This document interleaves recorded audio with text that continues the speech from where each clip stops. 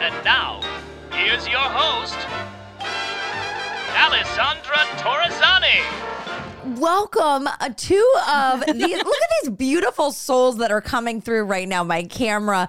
I am here with August McLaughlin, and I'm also here with my new friend, Jamila Dawson. I don't know if we're friends yet. I'm going to consider us being friends. She's like, well, I don't know if we want to go there yet, Alessandra. I don't know how this interview is going to go. But I am so thrilled to be here. You are both the co-authors of With Pleasure. I'm holding the book up. I'm going to post the video as well so you can all see managing trauma triggers for more vibrant sex and relationships. To say that this book was exactly what I needed in my life is a complete understatement, and not in a, oh, my sex life is terrible or my relationship is terrible and my marriage. On a side note, I'm not wearing my wedding ring, and I just want to say I'm happily married. We can't find it in the house. And he's like, this is not the best way to start an interview about, oh, my relationship's great, but I can't find my ring. So I just want to start off. We're real good. We're real good in our marriage. But there was more in this book that I learned about my own sexuality and my own trauma that I went through. And so many things came up. Before we get into this, I would love, I know the Emotional Support audience knows you, August, but I'm going to have you start and give just a little intro as to who you are. And yes, please, this is your American, what is it? Miss America moment. We'll let you have your Miss America moment. Yes. So I'm so happy to be here, Alessandra. Thank you so much for having me back and for having both of us in our book featured. So I'm a health and sexuality writer and a podcaster as well. I have a show called Girl Boner Radio. Yes, you do. Yeah, it's a narrated podcast, so it's full of true stories. You have appeared. Oh, I had so much fun. And Jamila, please let the Emotional Support audience know who you are. I can't wait to post this video. Your smile is just like perfection right now. So I'm just like loving this. I'm already having a great time. It's okay, 3 good. minutes and 16 seconds in. I'm having a great time. Good. My name is Jamila Dawson, and I am a sex and relationship therapist. I'm licensed in California. And yeah, I was a sex educator for good 8 years and then went back to school to get my master's in clinical psych. Knowing like I love talking about sex. I love helping people have better sex relationships. I could go on, but that's the juice right there. And how did you two create magic together? That's always an interesting story. I always like to have August tell it first. So you might appreciate this as a host yourself, but I had Jamila on Girl Boner. Oh, amazing. And she came into the studio. Yeah. And this was, I want to say, mid 2019-ish. And we were exploring a bunch of different topics. I had an idea for this book. I'd been working on a proposal for it. And as Jamila was talking about pleasure and trauma and managing trauma and the ways that it can impact our lives, and also the vital importance of pleasure throughout our journeys when we're going through difficult times, I was so moved, and it's almost like I had this little girl me inside that was like cheering and going, maybe she'll be in the book with me. Like, I need to ask her if she can. And I was so excited. And thankfully, I am an adult, and I paused my inner You child. are? I said, good. I'm not. Sometimes. I'm a blend for sure. But I told the little girl to, okay, great enthusiasm. Let's hang on a second, so that it wasn't like, hi, I just met you. Do you want to be in this book? Right. And yeah. And so I waited at least 5 minutes. I don't remember how long it was, but it was gradually, initially I thought I was going to interview a range of experts, as I typically do as a journalist. And it occurred to me that for this book, I just kept hearing her voice in it. Like, this is supposed to be, it would be such a beautiful and brilliant and powerful experience to have the two of us, co-writing this. Right. So first I asked her to write the foreword. Then I asked her to be co-author. I'll let you take it from there. And I love our story because it's, to me, it is a story of like taking a risk and having some trauma and trying to see if you can have a different experience, even while scared.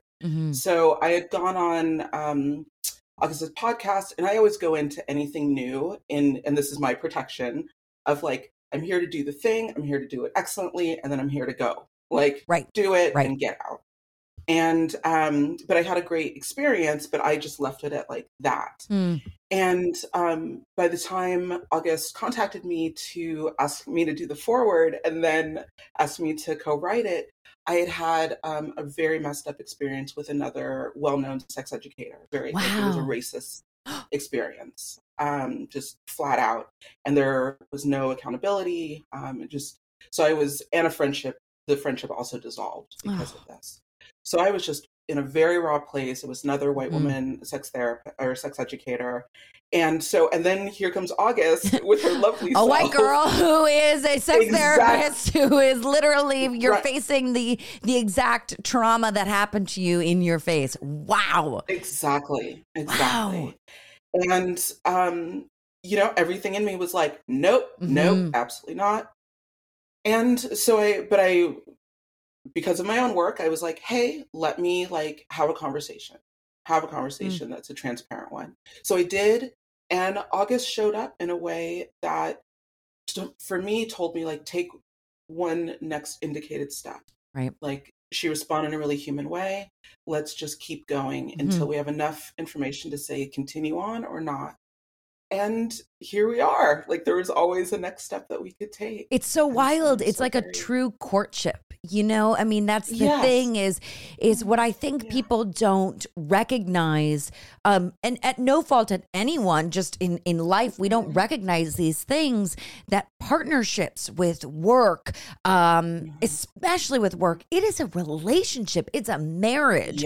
Because if this book, right, is a total failure, then you're going to blame each other instead of being like, okay, you know what can we do to make the second one better? And you don't want to hate somebody. You have to truly commit and know that for better or for worse, we are going to get through this. And lucky for you, I think you have a hit, and I think you have the next secret book, as far as I'm concerned, because that's what this truly, like how it moved me.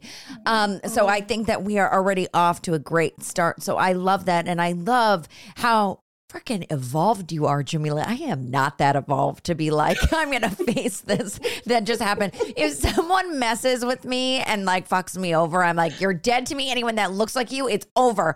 But I should be better about that, because it's not even a long story or a short story. It's a little story. I auditioned for a show when I was 18 years old. No, I must have been 16 or 17. I had just gotten my license and I was a baby, and I really wanted the show so badly. And I went to producers, and then I got to the director and the writers and then the studio. And then I met with the head of network, and I did this performance in front of, I think it was like 45, like, straight white male, like angry guys that didn't want me to be there, but they all loved me except for the president, who said that I reminded him of his ex-wife, even though I was 17 years old, like just a little one. And I had and that was it. And he was like, I can't, and it was a big fight with the network. And he's like, I can't, watch her energy because it reminded me. And I never forgot that. Obviously it's something I haven't worked through, because I'm 34. Clearly it was something he hadn't worked through. Clearly there were a lot of things he didn't work through, but it was interesting, right? Because you're like, wow. And I'm not saying that the other person probably wasn't better. That's not what this isn't a, egotistical thing. It's just a story of, wow, we really, when things remind us and trigger us, sometimes you just can't get over it. And it could be the worst decision in the world. And how blessed you are that this is the field that you're in, and you were able to face in quote unquote, the demon head on and say, you know what, I'm going to go forward with this. And you created magic, both of you. So I would love to just like get right into my notes. I just have so many wonderful things I've like highlighted. But I'm telling you, girls, you're like, this is a mess. I have to tell you, I got this book delivered to me, and I read the first chapter and I loved it so much. And I'm someone that can't commit to reading. It's not that I don't enjoy it, because I do love reading, but I have such, I'm not diagnosed with ADHD or anything, but I just have, I get very like, oh, I want to do this. Oh, wait, I'm going to do that. Like, get very excited. And I went away to the desert this weekend, and my husband was like, bring a book, and I'm like, oh, you know what I'm going to bring with pleasure, because what an asshole I would be if I was interviewing these lovely people and didn't read their book. And I know a lot of people that do that. So I was like, I'm not going to be that. I can't even tell you, I read this in one day. And like, I got a sunburn. I blame you two. Like, I couldn't get out. Oh no. I couldn't. I just was so enthralled and excited. But there were a few things that I just thought the audience, the listeners are just going to absolutely freak out about. And I want to say my first thing that I read, that I noted in the book, was something, Jamila, you said, saying that trauma is a reasonable response to extraordinary events. You are not broken. That was so powerful for me. I have chills right now just thinking about it, because it's something that when I reface my traumas over and over, which I do quite a lot, especially a lot of them happened in the business that I'm in, being an actress, and they weren't, intense Me Too sexual traumas, but traumas of, you're not good enough. As simple as you remind me as my ex-wife. So you're not going to get the job because of that. It's the constant rejection. And so there has been a moment during quarantine, a year ago, where I was like, but what's the purpose? Like, what did I do acting since I was 9 years old for? And I felt so broken because there was no option to go back to work. That wasn't a thing. And so when I read this, I was like, wow, I am not broken. How did you come to this like fantastic, just wow, this moment of being able to put that into words? I think the biggest part was, excuse me, was I think in terms of themes and patterns. And I also, for better and for worse, I pay attention to pain. And I love that. When I've sat across from my clients, and even when I was a sex educator working in different adult stores, what I would really see was this sense of, there's something wrong with me. There's something wrong with me. It felt like that was like the undercurrent. That people feeling there was something profoundly wrong with them. And I knew, and again, for better and for worse, I have this kind of like core that's like, no, you're not wrong. There is something wrong, but it is not you. Right. It is like this culture of sexism and racism and classism and all these things. And so it just kind of, years of sitting across from that, I just had to distill it into this, like, you're not broken. Yeah. Your body is working to get you from moment to moment. It's working exactly as it should. That may not make you feel good right now because you're in pain, but this is exactly what it's designed to do to get you to live. And I just wanted people to know that. Oh God, I love that. August, I don't know if you have anything to add to that, but I think that's, and I know that you and I in our interviews, you've talked about, being broken before, and how it's not just you, right? It's circumstantial events that are going on around you. Yeah, absolutely. And I love that you pulled that line, because that idea is something that Jamila shared in our first interview. Oh, wow. And it was one that really resonated with me on this deep level. And it was also this, when I finally had the realization that I wasn't broken after going through some really difficult stuff, that's when I knew I wanted to move forward with this book. I mean, that's really when the idea formulated. So I have so much empathy for folks who feel that they are broken, because that feeling can become kind of a new layer of trauma, and it's a hard one to navigate. Oh, it's such a huge layer. Well, I love that line. And when I first read that, I was like, all right, here we go. Like, this is going to be, one and done. I'm going to do this in one night. This is going to be everything and more. I remember I sat to dinner with my husband that night and I was like, wait, you have no idea. And then this, and then that, and then this. He's like, okay, like, calm down. Let's start like one chapter at a time and dissect it from there. Anyways, I love that. But this moment when you were talking about self-love is a verb. Let me tell you, I have such a hard time with the words self-love and with the word self-care. And the amount of times that I have sat in big conferences watching these huge people that are getting paid so much money to give advice to others. And they're like, write on your mirror on a Post-it, like, you're beautiful today. And I'm like, right.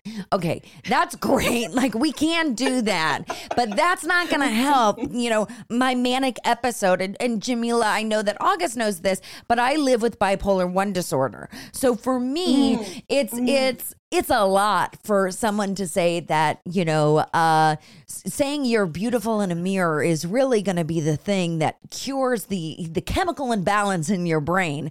It's real cute. Like, all this time it was just a dried tree on a mirror. Oh my God. And so when you were talking about, you know what I mean? How it's so popular on Instagram for people to go on there and be like, oh, self-care, self-love. Like, how are we doing it? It's real sweet and all. And it's great. It's a little thing that you can do, but it is a verb. It is a commitment. It is a practice. And so when you said that in August, when you guys were writing this, what is something that you do for self-love that is an action, that's the verb that you would use? Maybe August, you want to start? Oh, this is a good one. For me, physical movement is really soothing always. Yep. And so I have a porch swing that I like to go on and feel the nature and the fresh air. Petting my dog for sure. If you pet her belly, she lays on the floor. And like yesterday, I was doing these exercises on the sofa with my legs in the air, and she imitated me. I mean, that's not probably what she was doing. I'm just telling myself that, but it was. I'm like, we're in like doggy aerobics together. So animals are huge for me for sure. And then also solo play or masturbation, whatever you want to term it. I think has been a really empowering form of self-love for me to really connect with my body too, and to feel present, and to really give my body in a love that you can't get from a little Post-it note, right? To actually feel this embodiment of the physical touch, right? Powerful. Yeah. Right. Yeah. Jamila, what about you? Oh my. In some ways, like, it's what I love about this idea is like it seems so little. And then the more you do it, it's like it just becomes bigger in all these different parts of your life. So I think of, again, because I have to think in patterns, I'm like, okay, what is love? Which led me to like, well, I think it's actually kind of a box word, meaning like there's other things in it. And so like, okay, then love is like respect. Well, how do I show myself respect? So I had to learn about like boundaries and like practicing how to have boundaries. And then it was also like, how do I hold myself to a different standard? Like, how do I be somebody that I really like and trust? So I had to learn how to like, what am I going to promise myself? So I do little things like I promise myself every day that I'll like take my meds, make up my bed, and like read something uplifting. Again, like similar to August, like self-pleasure, which can be both sexual, but I love skin stuff. So I like will exfoliate every week. I like to read philosophy. I'm an Epicurean, if everybody should look that up. Like that too was kind of influenced me to join this book with August, of like, to be an Epicurean just means to really live well. And what does that mean? So I would say like it's like physical things, but it's also kind of character building things. Oh, I love that. Not in a rigid way, but in a No. yummy, like, I want to live in like a good, full, vibrant way. Yeah, and I think it's important, for us to really be able to physically feel that as well, right? Because you can say things in your head and you can even say things out loud, which I think are really great, But I think that there is something so important for us all, whether it is, self-play. Is that what you said? Self-play? Is that how we say it? Self-play, self-pleasure. Self-pleasure, self-play. Who am I? Who am I, like, getting in with the lingo? But it's as simple as, like, for me, I make sure that I take a bath, and not for relaxation purposes, as silly as that sounds, but I have a very hard time, like I said earlier, focusing on things. So when I'm in the bath, it's actually when I do my best work, or like when I'm in the shower. Yeah, I put up my sides up. I duct tape them. I tape them to the glass wall, and that's how I learn my lines. And I give myself like 10 minutes in the shower, and that's how I have to learn my lines. And I learn it quickly, efficiently, to the point, and it keeps me busy because I'm like, washing my hair, shaving my legs, like doing all this stuff, but it's keeping me focused. So there's certain things like that that brings me my self-love to myself, and it's through action. So I love that. I love that. There was another moment in the book that just made me laugh, that reminded me of the Post-it note that someone had said in this big conference. I remember my friend Ivana and I were sitting next to each other when it was happening, and they were like, "Oh, just say you're beautiful," and we're like, "Are you fucking kidding me? You get me off my medicine and you're going to see what self-love is all about." But it reminded me of when you were talking about how everyone is an expert. And I believe I'm writing it down. Is it Kirby? No, Jeannie was talking about her daughter who unfortunately lost her life in one of these like woo-woo guru, you're going to get better events. And it was so tragic how it happened. And it was a hot stone room. I don't know. It's tragic. But it was just the point being of when you have these, self-proclaimed prophets and gurus that are like, if you do this, you're going to be cured, and you're going to... And I tell you, the amount of people that I meet from now being in this mental health world, you're just like, come on, you can't possibly believe these people. And then you see their following on Instagram. And I think that that's the most like telling thing of all. And then you see that they host these huge events and people are flying all over the world to follow them and do all these weird experimental things. And let me tell you, I am someone that is a firm believer in like woo-woo, like go the distance, do the craziest shit in the world, but also listen to yourself, right? Listen to your feeling. And that was what she said, is like, listen to your body, right? Your gut instinct. There have been a lot of situations where I've been on retreats and I'm like, this doesn't feel right. I'm not gonna go this far. But I think that it was so wonderful that you both put this in the book, because when we are so desperate and so in need of help and so in need of being that quick fix, you'll do anything for that quick fix, right? And it is very dangerous. I'm sure that this wasn't the only story that you both have heard, but certainly one of the most tragic, I'm sure, of actually someone losing their life to one of these, self-help kind of things. Like, what would you say to somebody who was so desperate for change that they wanted to do anything at this point to feel good again? I mean, it really, because you're putting your finger on it, that they just don't want to suffer anymore. Yeah. And these self-proclaimed experts who have all the answers. Answers. Like you never hear them say, you know what, that's a good question. I don't know. And you never hear them say it's it's this, and this program, and this book, and this, and da-da-da. Yep. And what I say to people, and this is why I want people, and why I'm so thrilled about the book, I want people to learn and understand how counterintuitive trauma responses are. That your trauma response will tell you, go do anything, anytime, anywhere for anybody to stop feeling bad. And really, that's when we actually need to slow down. Right. Don't go speeding towards something. That's when, like, you can't outrun your suffering. You can't, like, if we could outthink it or outrun it, all of us would have. Right. But right? Like, if we could outthink it. I mean, most people that my clients, these are smart, amazing people. They are not stupid. Not like, that's the thing. People are not stupid. They just don't know how trauma works. And so they're trying to outrun it when really you have to stop and get slow. And then it's this amazing thing. Then you start moving faster when you learn how to breathe, when you learn how to tend to how you work. I love your example of how you work in the shower. Like, this worked for you. Right. It's not weird. It's effective. Right. That's how you work. Right. I call it with my clients, like, I want them to develop their operating manual. That they I can love then that. share with other people. Like, that's it. This is how I work.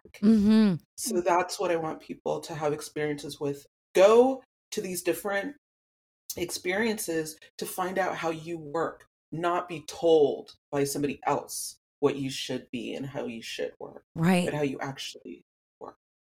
Well, I think it's also really nice when you say that these are not stupid people, because it's so true. You know, the amount of times that I've heard people that are in, you know, in quote, out of quote, cults, right? And you know, the sex cults that they talk about. They're like, oh, how could these, you know, women be so dumb that they would follow along? It's not dumb. These are brilliant, brilliant, brilliant people. They just are running from trauma and don't know how to stop. I'm sure, August, you've interviewed a lot of people on your show that have been through these kinds of struggles. Oh, yeah. And one of the most heartbreaking parts is that these are folks who are trying to live well and do better. And it shatters me. You know, we're all, like, none of us are immune to it. I've heard from so many people, including the folks in the book, you know, because we feature all these true stories. And I've noticed a theme of this idea that we have to, like, move past our feelings, decide to be happy. There's this kind of force against feeling your feelings. And so once we do slow down, and that has been a challenge for me, it's something I still work on, is like, slow down to move further, like really feel your feelings instead of shaming yourself for having them. Yeah. I think it's such an empowering step to take if you can start to see your feelings like almost as your friends, you know, your guides, your a cue to take care of yourself, to take it a step of self-love or self-care.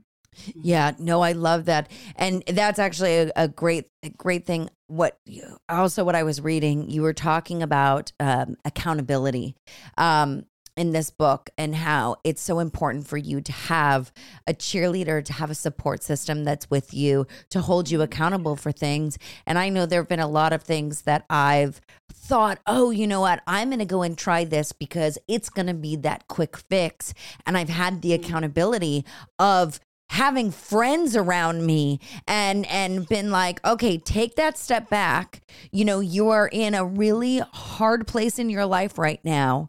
You owe it to yourself, to the people listening to your podcast, you know, to the followers on your Instagram, to take care of yourself and do it in a safe way, you know, do it in that kind of way. And I always use the example too of, you know, I didn't do season 2 of Emotional Support for a long time because I was so defeated by COVID, and I didn't have a podcast company with me anymore. And I was doing it out of my dining room, which now I turned into my studio. But at the time, it was literally a round dining room table and a chair and me.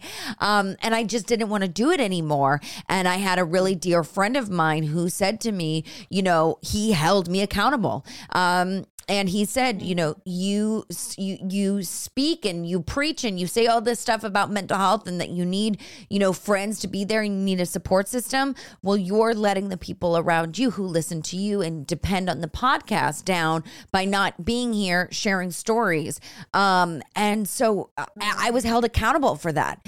And I thought, oh my God, I don't want to do this. You know, it was something that I didn't want to do. I was so fearful and I was so, I was almost like scared that it would be such a failure. And it ended up being the best therapeutic moment for me that I needed because I found connection with the outside world when I couldn't. So I think that that's very important for you to make sure, even if there's one person in a self-help group that you meet online, you know, I think that it's really hard to find people who are non-judgmental, right? I think we're slowly getting in a better society. But what would you recommend to people, you know, who do feel lonely, who live, you know, in the middle of nowhere and don't have, you know, people around them that are creating this stigma-free environment from them? How can they find those cheerleaders? I always have ideas. Yeah, go for it. Please roll into it. I think, like, thank goodness we're living in like 2021, even with all the crapola, and not like 1850. Very difficult to get access to a variety of information in 1850, especially for Black people and other brown and Black people. But what I tell people, like, whatever works, is it watching different TED Talks, listening to an amazing podcast? What is music that makes you feel uplifted? Right. A lot of times, and it's not bad to like listen to music that makes you feel sad. Sometimes we need that to kind of like click in and get our emotions out.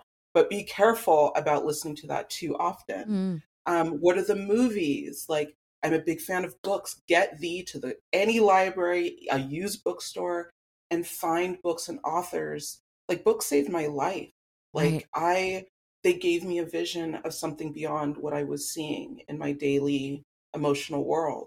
So I was reading my James Baldwin and I was reading my Audre Lorde, and it gave me some sense that it could be different, that people understood, and that it could be different for me. I love that it gave you the vision, because I know that feeling. I know that feeling where you read a book and it's like, if it moves you, you can literally see your life go on a different path and a stronger, better path. And you can't and I'm someone that's inspired by TV, but it's the imagination, right? It's your own imagination. And then it can be, like you mentioned, on, you know, find a meetup group or find, you know, a Facebook group or an Instagram. And if you're not sure, make your own. People are waiting for somebody to just say, like, this is my challenge and this is my hope. And people will be like, that's me too. Oh my goodness. And then holding a vision, that group, 2 people, even just 2. But we are not alone. Right. And like Alessandra, what you were saying of like, you had community around you to remind you matter and what you do matters. And we want you to do it safely and for you to be around. Like, that's it. Create community. 1 person, 2 people at a time. I love that, create community. It's so important. You know, there was this app, and it was so wild because no one knew what anyone really looked like other than a picture. And you would get together and you would host these rooms. And there was I think in 3 months, I was able to curate a community of 9,000 individuals from all over the world that wanted to talk about all things mental health. And I had a room called How Are You Really? Which was asking the question, how are you really? I'm going to do a little part of this on the podcast that I'm going to invite and do some sort of live, including people when we do live shows on here, because I want to know. That's such a simple question, right? How are you really? Like, really, you know, because you learn so much. But it was so fascinating how in such a short amount of time, I was able to figure out and find other like-minded individuals that wanted to talk about their issues, to the point where there were so many people in the group that live with bipolar disorder. I was like, I am not that special. I don't want to know that there's this many people out there like me. I thought this was really cool and unique. I was like, Jesus Christ, there's thousands out there. Oh, God. And that's how I truly felt. But you realize, and it's something that I haven't been on in a while, and I should tap back into that. But I got so focused working on the podcast again that I couldn't. I needed to hold myself accountable of what are the important things that are bringing me joy in my life and stability. But it's just wild how you have no idea how many people crave this conversation. I can't even imagine how many people that were on there that wanted to talk, about sexuality. There was the largest LGBTQIA plus community I'd ever seen on this app, communicating every single day about, their different traumas and triggers and and anytime there was some sort of crazy world event would happen, you would go on and you would find a room that was talking about it, and you would be like, "Oh, you see me? I'm heard. Yes, I'm felt." I think that's important, and it just shows that you can truly find it on social media, and just to be wary. And like we said earlier, listen to your body. If you feel that this may be a negative group to be around, you will feel it in your gut. I wanted to ask you, Jamila, in one of Jamila's reflections in the book. I love that. Jamila's reflections. And this is like when shit was real. I like how you say it. I'm like, I do too. It was like, shit's real. Like, you better listen because here comes the doctor, I love this. And I need you both to explain this to me because Blondie over here went right over her head. You were talking about paradox, and then you were talking about beware the binary. What does all of this mean in the book? I'm just going to read just a quick thing. It says, when it comes to trauma, often people have been caught between what should have happened versus what did happen, or the feelings they had versus what they thought they were supposed to feel, horror where they expected to feel safe, fear where they hoped to feel comforted. This is not the same as saying everything is relative, as there's no moral center, quite the opposite.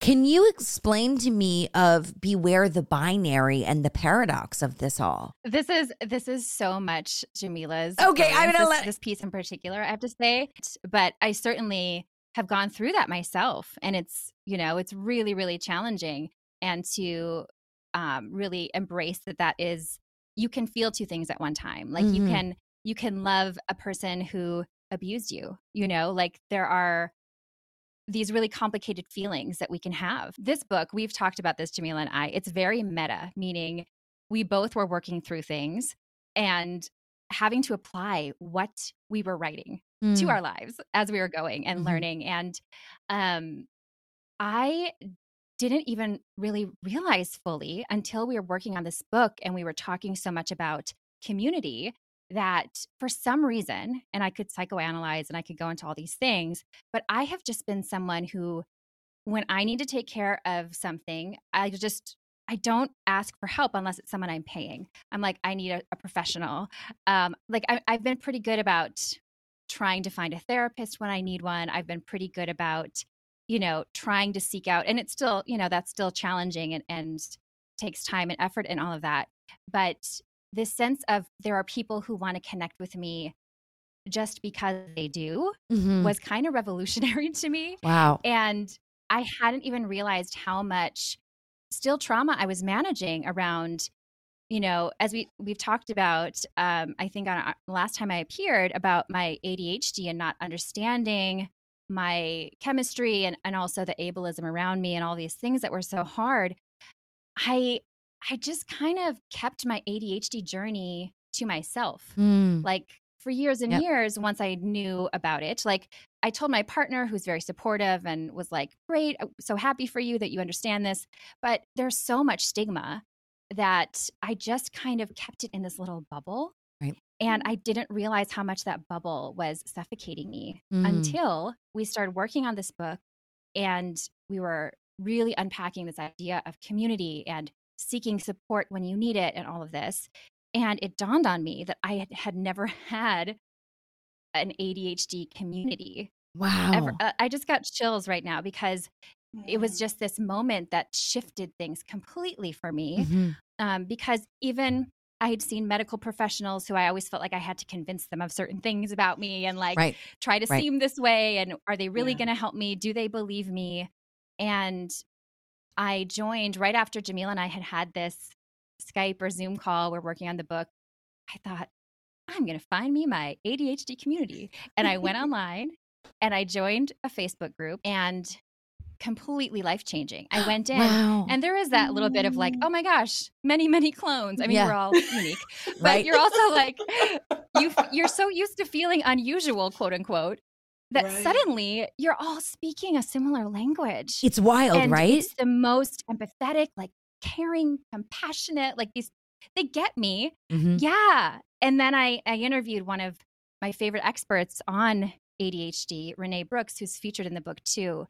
So it's incredibly, this book, as Jamila has put it, is very meta. We are applying these things as we are writing about it and as we are sharing. Well, I love that. And then Jamila, do you want to talk about the reflections of the binary and paradox feelings? Beware of the binary. It's this idea that, again, with trauma, and I think definitely in American culture, which I think is traumatic, we tend to think like black and white, it's this or this. Right. Like, and we're living gender, again, it's this or this. Mm-hmm.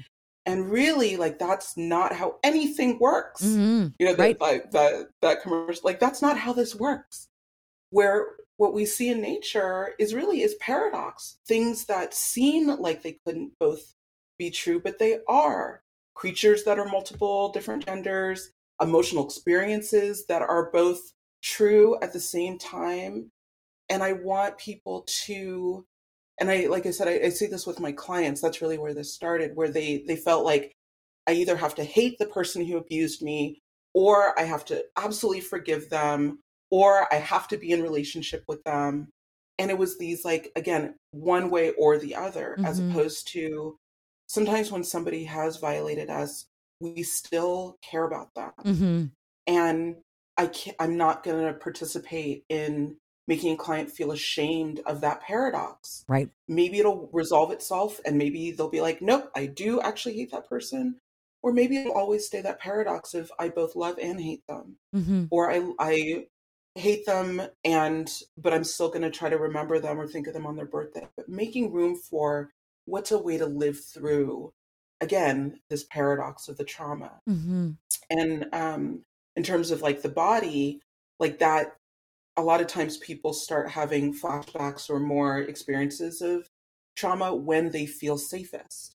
So they find themselves in a relationship that's like the best they've ever had. They're safe now. Mm-hmm. And up comes this fear or anger that's confusing to them. And I'm like, that's the paradox. Mm-hmm. You're safer now. And that's why it's safe enough to actually feel this stuff. Mm-hmm. And so I try to work with them to understand this is trauma and how it's working itself out, and then try to get their like partners to also understand, because it can be confusing for the partner. So confusing. I think it's so interesting too. Like, you know, when you hear someone having a panic attack, you think like, oh, it's because their world is unraveling around them and it's because they can't handle it.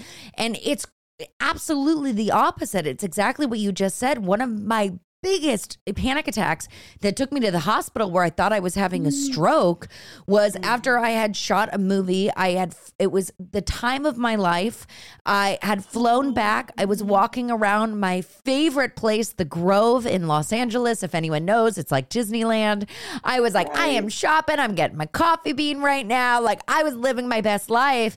And all of a sudden I was standing there and I saw complete black and I just got flushed. I couldn't speak. I was slurring my words. I called my mom and I said, I think I'm having a panic. I didn't say I think I'm having a panic attack. I said, I think I'm having a stroke. And she said, you probably have low blood sugar. Why don't you go and get, you know, a soda or something that's around you or some sort of sugar? And that wasn't helping. My heart was palpitating. I couldn't breathe. And she came to pick me up and she rushed me to the urgent care. And I was like, oh, no, I'm having a panic. Once again, I'm saying a panic attack. I thought I was having a stroke. And they said, no, you're having a panic attack. And it was actually the second time I'd been brought to a medical facility. where this had happened. But, you don't think, why would I be having a panic attack when life is great? And I was happy in a relationship and, but it's just that reminder of, shit hits the fan when things are usually great because your body is finally relaxed and it says, no, I'm going to get you this time. Right. The body's like, I have some receipts. Yeah. Here's a folder. Yeah. I would like to submit these for. Right. Now that you have a moment. Yeah. I just want people to understand, like, we're surviving, like, our trauma responses that get encoded in our body, like that, where when we're in like a fight mode all the time or flight mode all the time or whatever, like these just get encoded in the body, and it's simply the body trying desperately to like, we're just here to survive, not be happy. Just survive. Yeah. And August, you wrote about your experience in the book of your first panic anxiety. And it was when you were at your happiest, you were just married. And that's just what's so wild, is how people don't understand how it happens. Like when you are at that state of pleasure and being and bliss. Yeah, and it felt that baffling to me because of that, because it was so sudden. And I've later learned that so many of us, because we may have trauma that came up when we were feeling really safe. As Jamila was saying, like when you're supposed to feel safe and then something scary happens, like those paradoxical experiences. It brought me back to something I had gone through when I was in the 3rd grade. And it took me a long time to connect all of those dots, but my body never forgot. Right. And it was just completely dumbfounding. I couldn't figure it out. And it took, many of those experiences to start to finally realize kind of how it all fit together. But yeah, I think you're so right about that idea that if you have a panic attack, it means that you are really stressed out about finances and you just got, you just bounced a check or something. And I'm like, no, I was in a car going to this wonderful, it was supposed to be like kind of a honeymoon type thing. We didn't have a honeymoon because my last dog needed surgery. So we had a Zoe moon, and we were on the floor of our living room for a month. And so we decided to just do this road trip and go see some really wonderful friends, and we were going to stay in this. Literally moments before, I'm just like, I feel like better than I ever have. Right. And it just, hit like a wall. So I get that. It's hard. Yeah. It's so wild. Anyways, and I will move on, but I just thought that was wonderful. One thing that I wanted to really touch on, which was something that was so beautiful, is an exercise that one of the girls wrote about. Kim Lee, I believe is how you say her name. And she talked about the mirror exercise. This is something actually I did when I was a lot younger, but it was for auditions, and it was for when I needed to cry and taught myself to cry. I would do it in the mirror by saying negative affirmations to myself. So that was a little different. But it was more just like in the character, whatever the character, was feeling at the time, and whatever. And then I've learned to also do positive ones to myself as well, not just the Post-it. And we're going to get back to there. I still can't let it go. But it's about speaking to yourself and how vulnerable it is. I'm just going to read really quickly what what Kim Lee's mirror exercise is. And I really recommend others practicing this, because I actually gave this advice in a room before when I was speaking, and it was called the I Love You room. And I wanted everyone to be able to say I love you to themselves and I love you to a stranger. And while you said it, you looked at yourself in the mirror while you said it. And there were a lot of people that were in this room that I was hosting that could not do it and did not want to do it. And that was fine. I didn't, say, you have to do this or you're going to die, No. It was more just, if you can and you have the ability, do it, because it will bring such pleasure to yourself and such healing power. And a lot of people were crying when they did it, and you had no idea. So I would love everyone who's listening to this, take a moment, stand up, find a mirror. We'll wait for you, and stand before a mirror and look yourself in the eyes. From there, start a loving conversation with yourself as though you're speaking to a beloved friend. Stay there for as little or as long as you feel comfortable, using words of self-love, self-compassion, and self-forgiveness, such as, even if you don't believe in me, don't listen to that. Okay. Even if you don't believe it yet, you are worthy of love. I want to take care of you. I'm not giving up on you. I love you. I forgive you. So when I read this, it just reminded me of that I love you room. It reminded me of the steps that I would do. And it's the actions, and it's like getting back to the beginning of our episode, how you can say things in your mind, but actually physically doing things and physically saying something out loud really changes the vibration in your life pattern. Was this something that you had practiced before, and that's why you chose to put Kim Lee's mirror exercise in here, or was it something that was new to you as well? I did it once completely impromptu. It wasn't a guided exercise. Mm-hmm. And this is before I realized that some people do practice some kind of mirror exercise. Mm-hmm. But it was a big turning point in the eating disorder that I went through years ago. Mm-hmm. And I'd hit a point where I was like, something has to change. I just couldn't live the way that I had been. There was no pleasure in my life. And I was really struggling. And my frustration just sent me to the wall, to a mirror, and I looked at myself in my eyes for probably the first time in I don't know how long, because I had been looking in the mirror with criticism in my mind. I'd been looking at different parts, and I was very dysmorphic, so I was seeing really distorted body parts before. And so to look into my own eyes, there was this vulnerability there that reminded me that I did still care about myself. Mm-hmm. Like, I cared about life. There had to be something better. And so it was completely life shifting for me. Right. And I ended up that night, like, trashing all my quote unquote nutrition books that were actually diet books, and snipping out the size tags out of all my clothes. I made a commitment. I deleted all the phone numbers of people who were toxic influences in my life, like anybody who felt like they were fueling this disorder. And I gave myself a time window. I said, if for 1 year I can just give up all of that, it's going to be my quote unquote cleanse, just 1 year, no matter what happens to me.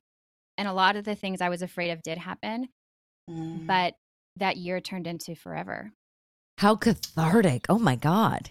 Yeah. That's incredible. Wow. Yeah. Wow. Jamila, do you have that kind? Oh, August, you wrote a song?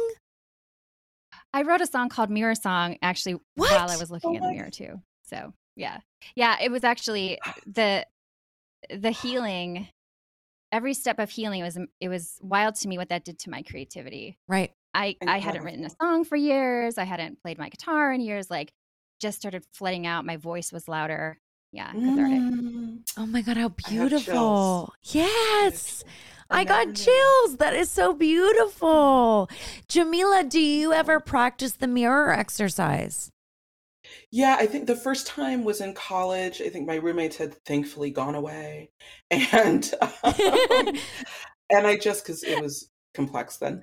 And I think, similar to August, like, I just was feeling so much, and I just sat in front of a mirror and talked to myself and looked at myself and saw myself. Right. And it can be really scary. Mm-hmm. And so I'm glad that Kim Lee, like, that she says, like, for as little or as long as you can, because this for a lot of people can be incredibly intense. Mm-hmm.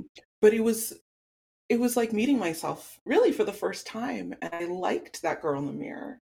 And so now it's just kind of followed me as like an everyday, like when I see myself in the mirror, I'll usually talk out loud and just be like, hi self, or I'll smile at myself. Like I have a lot of, like, I'm an introvert. So my inner world is very rich. And so I just walk around and like, but I love seeing myself, my eyes, my smile. Right. And it helps me be in my body. You know, one last thing that I thought, I mean, because I could go on for days about the book and spill all the secrets, but I'm not going to. But I will say this. I want people to enjoy it for themselves and have their own experiences. But what I loved also, you know, not only how we talked about physically, you know, self-pleasure and taking care of yourself and that self-love, that action and using self-love as a verb, how we're talking about the mirror exercise of really being able to heal and how cathartic that is. But also at the end of the book, you talked about that there's bravery in writing. That's something that I have a really hard time doing, because I love to talk. I could talk to a wall all day long, but to sit and write, I'm like, my hand is cramping. There's all these issues. But truly what I've learned throughout the years is the reason why I have a hard time writing is because I'm so, I'm so critical about the things that I write that if it's not perfect, I don't want other people to find it. And B, I write so much truth. That's usually where I, you know, have the most truth. Because talking for me is so easy and it's so simple and it's just such a you know, second nature for me to be able to have conversations with strangers, but to have a conversation with myself while writing, that's something that's really, really powerful and really intense. And sometimes I don't like seeing the things that my subconscious puts out into writing. And I find it so true that there is a bravery in writing, and the power of that is, you know, my husband writes, you know, his morning pages and evening pages every single day. He makes sure that he takes time to write things down. I think that there is something so important and therapeutic in that. And so talk about self-love, you know, with it all.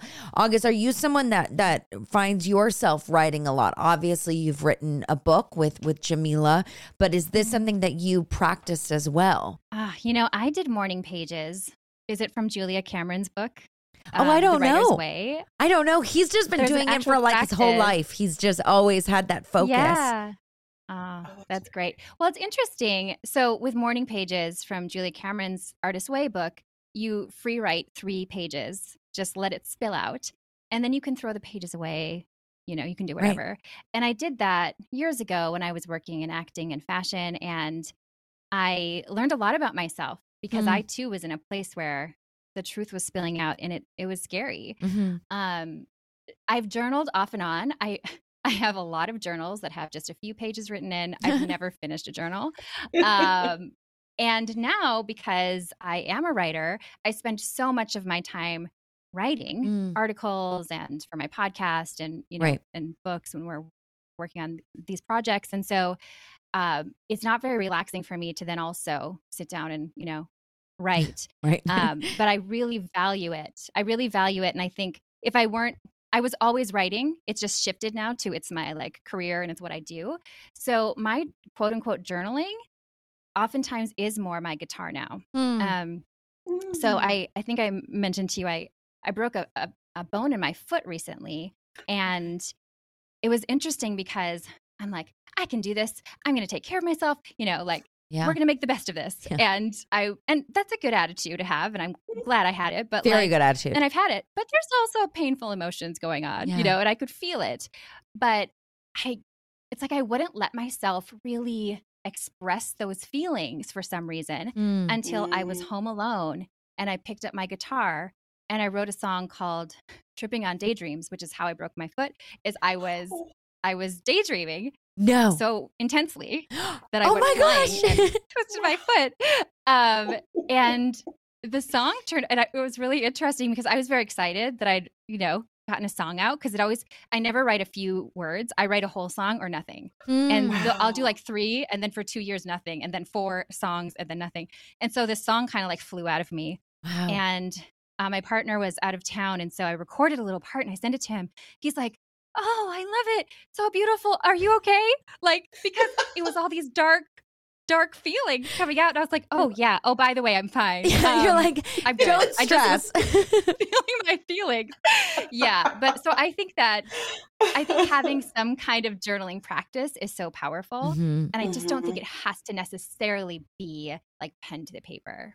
Right. And Jamila, were you always a writer? Oh, I struggle. August knows that I've struggled with writing. Like I've always written, but I don't think I've ever considered myself a writer. Like I have journals. I have completed a journal, which was Yay! I was like, wow, I actually like wrote that. But I've been writing both academically and then just my journals for my whole life in fits and starts. But similar to what you were saying, Alessandra, that I was afraid. Like writing for me is scary. It is so scary. There's a kind of I was afraid to see what I wrote, to see my pain. Right. I did not want to see my pain. And I didn't want to feel that. And so it's become like, August knows, like many times she had to kind of like midwife me. Like, it's going to be okay, get it out. And sometimes I would dictate because that would, sitting in front of a computer was just super, like, it just would mess with me. And so dictating would help, and then going back and writing and expanding over it. But that's the thing, like I'm more of a reader and a lover of the written word. Right. Than I consider myself a writer. Right. And like I said, like words. Well, girl, you're crazy because this was some of the best writing.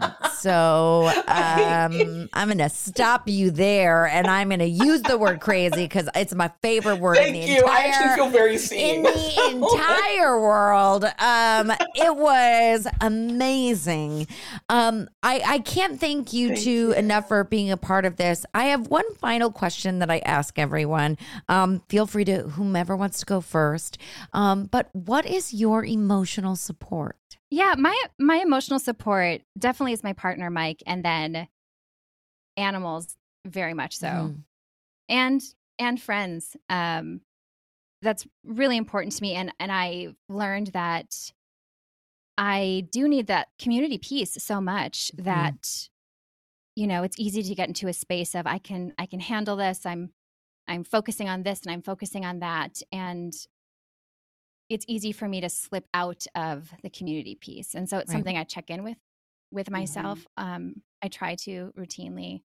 I'm really close to my parents. We text a lot. They live in Minnesota, but I consider my immediate family, my sisters and my brother, even though we don't talk very often, just like knowing they're there is really supportive to me. And then I don't know if this counts, but creativity is it totally counts to me. Totally counts. Yeah. It's huge. Like not to be too like dramatic about it, but I couldn't manage. I couldn't survive without it. So that's probably that, and my dog are like number one. I love that. Yeah. I love it. For me, I'd say not in order of importance, but because I think in terms of like ecological systems, but scent.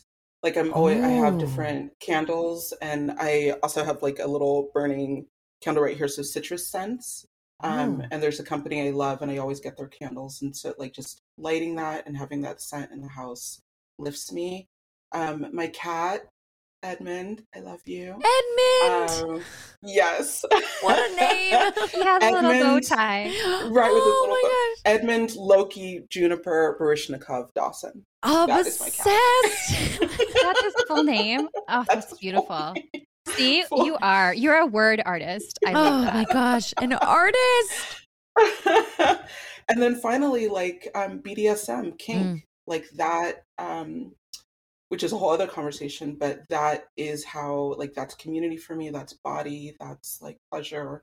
That practice is profoundly important to me as emotional support. Oh, God, I love that.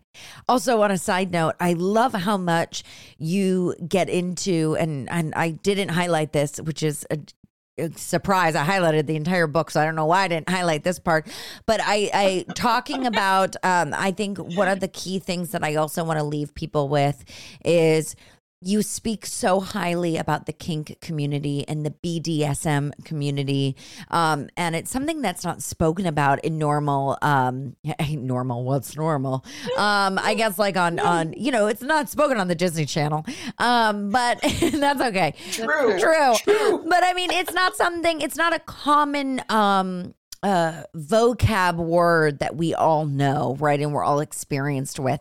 And people have very narrow minds and visions and views of what sexuality is. And like we said, you talked about it, binary. Everything is not just A and B, right? There's a lot in between.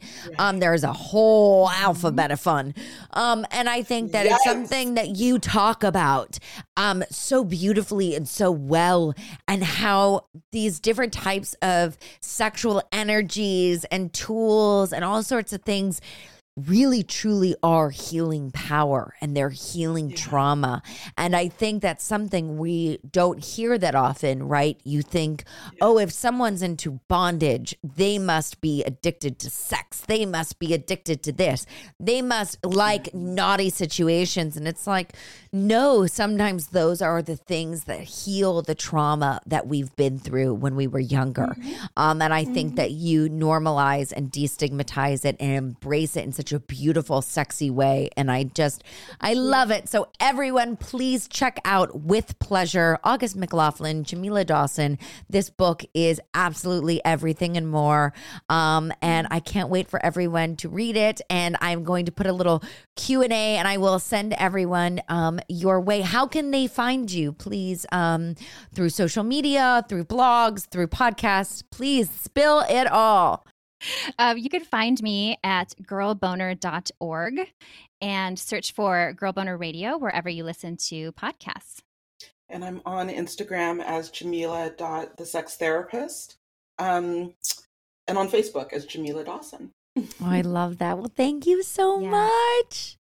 Thank you for having us. Thank you. Such a great conversation. Oh, so fun. I just love your heart and your passion and the thoughtfulness that you bring.